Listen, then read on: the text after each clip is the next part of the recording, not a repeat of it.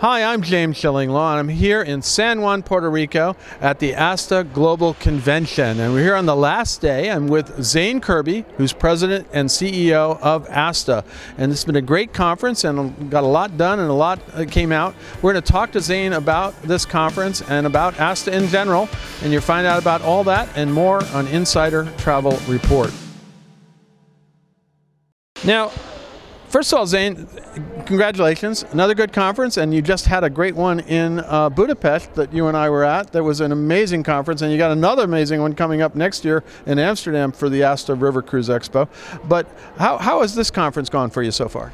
It's really been wonderful. It's wonderful to get together, to see people that we know, to learn from each other, to share, to meet with suppliers. So the ASTA Global Convention is the place where our leadership turns over too. So there's a lot of things happening, and yeah, it's been wonderful being in San Juan. They've been extraordinary hosts for the last couple of days. Been great. We're in a wonderful complex here, and then coming off that successful River Cruise Expo. And do you think you got hurt a little bit attendance-wise from that expo to here, because it was only about a month or two out, right? Yeah, I think we actually have just as many advisors as we had last year in San Francisco. We had maybe slightly fewer suppliers to come and visit with us this year. So I'm not sure exactly why. Everyone makes their own decisions, but we're almost at 1,000, which we're a little over 1,000 last year. Okay. But we were very happy with the attendance and really happy with the quality of advisors who came. No, absolutely, a lot of great people down here. And then you already know you got about 1,300 signed up for Amsterdam for the River Cruise Expo, and I was like, oh my God, is that going to dilute your Dallas conference, which is going to be the end of May next year? But then you made an announcement today that I think might help a little bit. Yeah, well, we're really happy that we have a big name speaker coming next year. Just obviously a Grand Slam tennis champion, Venus Williams, is going to join us to be our keynote speaker, which we're really excited about. She's obviously has a story all her own, and really, really excited to be involved with her. And yeah, I mean, I think that the River Cruise Expo, there's a little bit of crossover between people who come there and go here. But the reality is that ASTA's events, they have their own unique value proposition. Right. And the River Cruise Expo is, we're happy when people go to that, and we're certainly happy when they come and visit us at our global convention. No, and it's been a great both conferences, and I was amazed how successful the River Cruise Expo has become. And hopefully we can duplicate that here, and with Venus Williams coming in. And that's the earliest I can remember you ever naming a keynote. Yeah, we did a little bit earlier this year. We thought it'd be nice to give people a great reason to sign up this year. Obviously, if you sign up this year before you leave, then you'll get a personalized picture with Venus next year. So hopefully it'll be an incentive for people to come and see her. Yeah, well, I got to sign in if I want a personalized picture, right? Now, let's go back to some of the numbers questions. Now, you've had a plan, and your now former chairman, Mark Casta, was overseeing to have 20,000 members by 25. Where do you stand on that, and how are you going to achieve that by 2025? Yeah, it's a heady goal, to kind of grow to double our size within a 5-year period. But we're well on our way. We're sitting right between 15,000, 16,000 members right now. So we've experienced extraordinary growth during Mark's tenure, because I'd say largely because of his leadership. And actually, the day that he appeared on Vicky Fried's Coffee Talk in September of 2021, within a 12-hour period, 1,400 people joined ASTA, which is pretty impressive. That is great. Mark is just a fantastic spokesperson for ASTA, and he's been a wonderful chair to learn under. So Jackie Friedman, though, don't lose a step with Jackie Friedman. Your new chairman, Jackie Friedman, is a house of fire and has been great. Has been really active since 2012 in ASTA, about when you joined. That's right. And it really has been. She's going to be a great chair as well. We have a wonderful working relationship and just have a ton of respect for everything that Jackie does. Now, let's talk a little bit about another thing you sort of brought to light, the new mentorship program that you're doing. Talk us a little bit about what that was and why you unveiled it sort of here. Well, we're putting the scaffolding in place, James, because, there's so many new people coming into our industry, and they really have to, but a lot of what travel advisors have, this tacit knowledge, this understanding of systems and complex, supplier bases and rules and all this. So it's really important that if we get people in, that they have the best chance of being successful. So that's what we did. We launched a mentorship program here there, so both mentors and mentees can sign up. We already had several dozen sign up here at the show already. But yeah, it's just the idea of connecting with people who've been in the industry for a long time, who are great people at ASTA who give back, and they're good volunteer leaders, and this is one way that they can, again, pass on some of that tacit knowledge and really help people get the best start that they can. And that's perfect. And aligned with that, you got support from Norwegian Cruise Line Holdings to support a kind of incoming new agents program, and also publicize the fact that being a travel advisor, I say agents, I should get I owe you $1. I got a demotion there. I got $1. Sorry, I've been around too long. To get new advisors to understand that this is a viable and really vibrant profession, right? Well, I mean, being a travel advisor, there's never been a better time to become a travel advisor. I mean, the flexibility you have both geographically and with your time, the unlimited earning potential, and then really, I mean, you know this, we don't lose many players on this team. Once you come here, you realize what an awesome experience it is and what an awesome industry you work in. And so we look around, and I know there are people toiling in other industries that just, I think they would, if you're a complex problem solver, if you're sharp, if you're entrepreneurial, you're going to love being a travel advisor. Right. And so we want to obviously attract them to the profession and then bring them in and nurture them a little bit before they take those next few steps. And then you got some money from Norwegian to just do that, and then also publicize the fact that this is a great profession. It absolutely is. And an enormous thank you to Harry Somner and Frank Del Rio, everyone over at Norwegian for helping, provide these resources. We can do a little we do a lot with a little that we have, but when we're able to get, a sizable six-figure contribution like the one they made, it really lets us pour kerosene on this message and really push it out really broadly. And I saw the hint of a campaign on video that I hope you do end up releasing more wide, with a video of why you should become a travel advisor. It was pretty impressive, I got to tell you. Yeah, I mean, Erica Richter on our staff is our communications, outwardly facing communications vice president. She does wonderful work for ASTA. Her main job is telling the large multimedia operations here that using a travel advisor is the best thing to do.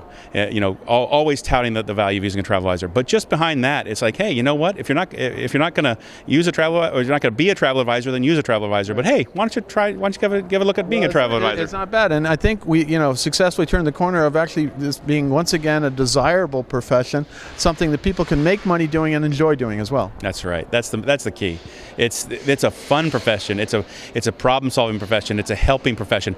I go into travel advisor offices all the time, and I'm amazed by the stack of cards in there on their desk from their clients saying, "Thank you for making my memories magical. Thank you for making my wedding, my anniversary, my whatever trip just wonderful." And I think more people ought to experience that. Yeah. Well, we dragged you in 10 years ago. You haven't left yet. No, this is the best job in America. There you go. When you came in, it wasn't. That's for sure. But you've made amazing changes during your tenure here, and it really has righted the ship, so to speak. Even though we're not just selling cruises, but let's talk a little bit about how ASTA is addressing some of the big issues right now. I mean, obviously the big issue recently was this American NDC, and we've talked about this. Where are we with that issue? And basically, as American is just going to do what it's going to do, right?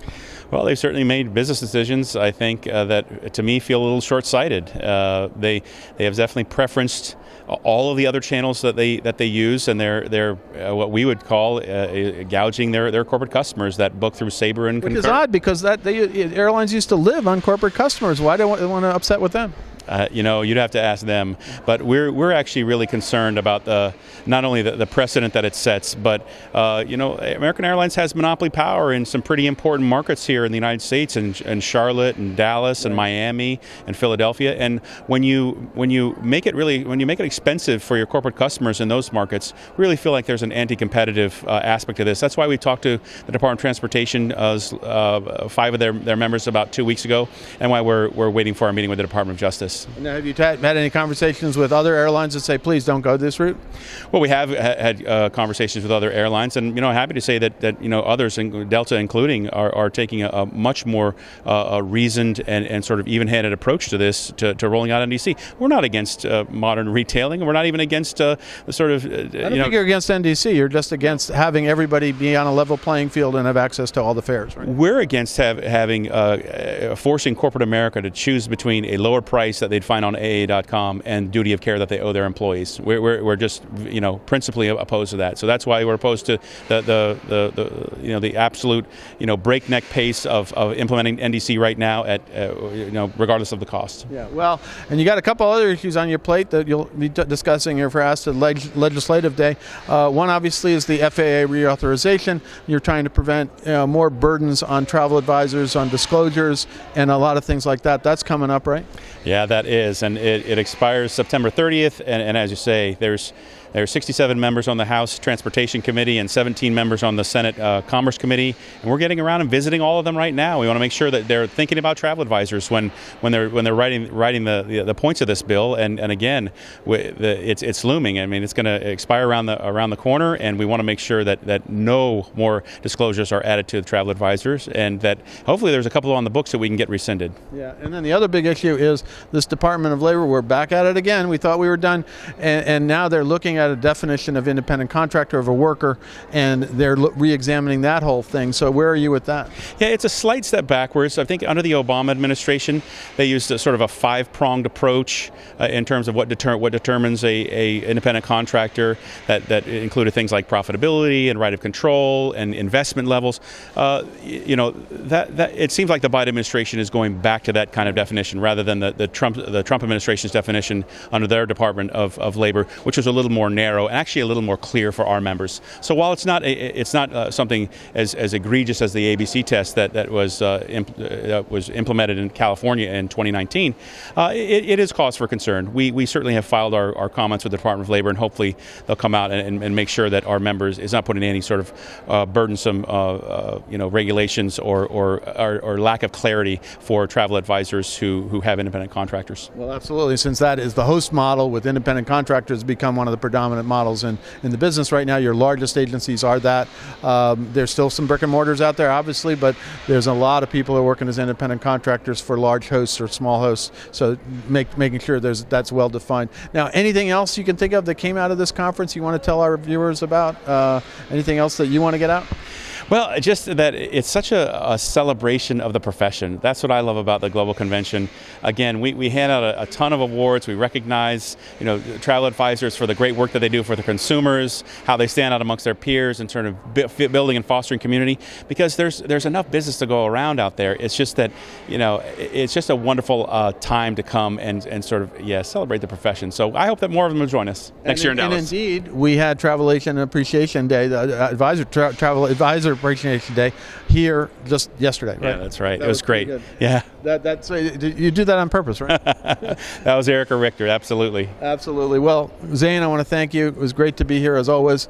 Great and you got a lot of stuff coming up. You got the ASTA Legislative Day. I think you want to get more people down that in June. When is it, June? June 21st, 22nd, and we have a number of states that only have one person coming. So when you imagine, when we go into these congressional offices, we want them to see multiple travel advisors. We want, you might be the only travel advisor that they see all year, and so we want them to be thinking about you. So anyone that would like to come to Legislative Day, we'd certainly welcome along. And then you got your River Cruise Expo in Amsterdam next March, I believe. March 13 to 16, I believe. 16, which, although it's already sold out, so you better get on a waiting list if that's right. Yeah, that's right. Over 300 on the wait list right now too, which is great. Yeah, that's going to be a wonderful addition. We'll have 12 ships, over 1,500 people total. So it's 1,500 advisors. Two more than we had this past year, right? Yeah, well, we had 650. Yeah, two more ships. Double the advisors. Absolutely. And we both got lucky enough to get on a river cruise afterwards, so that was excellent. So, and then finally, you got this conference coming up the end of May next year, and if you want to see Venus Williams, head on out to Dallas, right? Super. Yep. Thanks, James. Zane, again, thank you for a wonderful conference, and I look forward to seeing you again soon. It's great to be with you. I'm James Shillinglaw, and this is Insider Travel Report.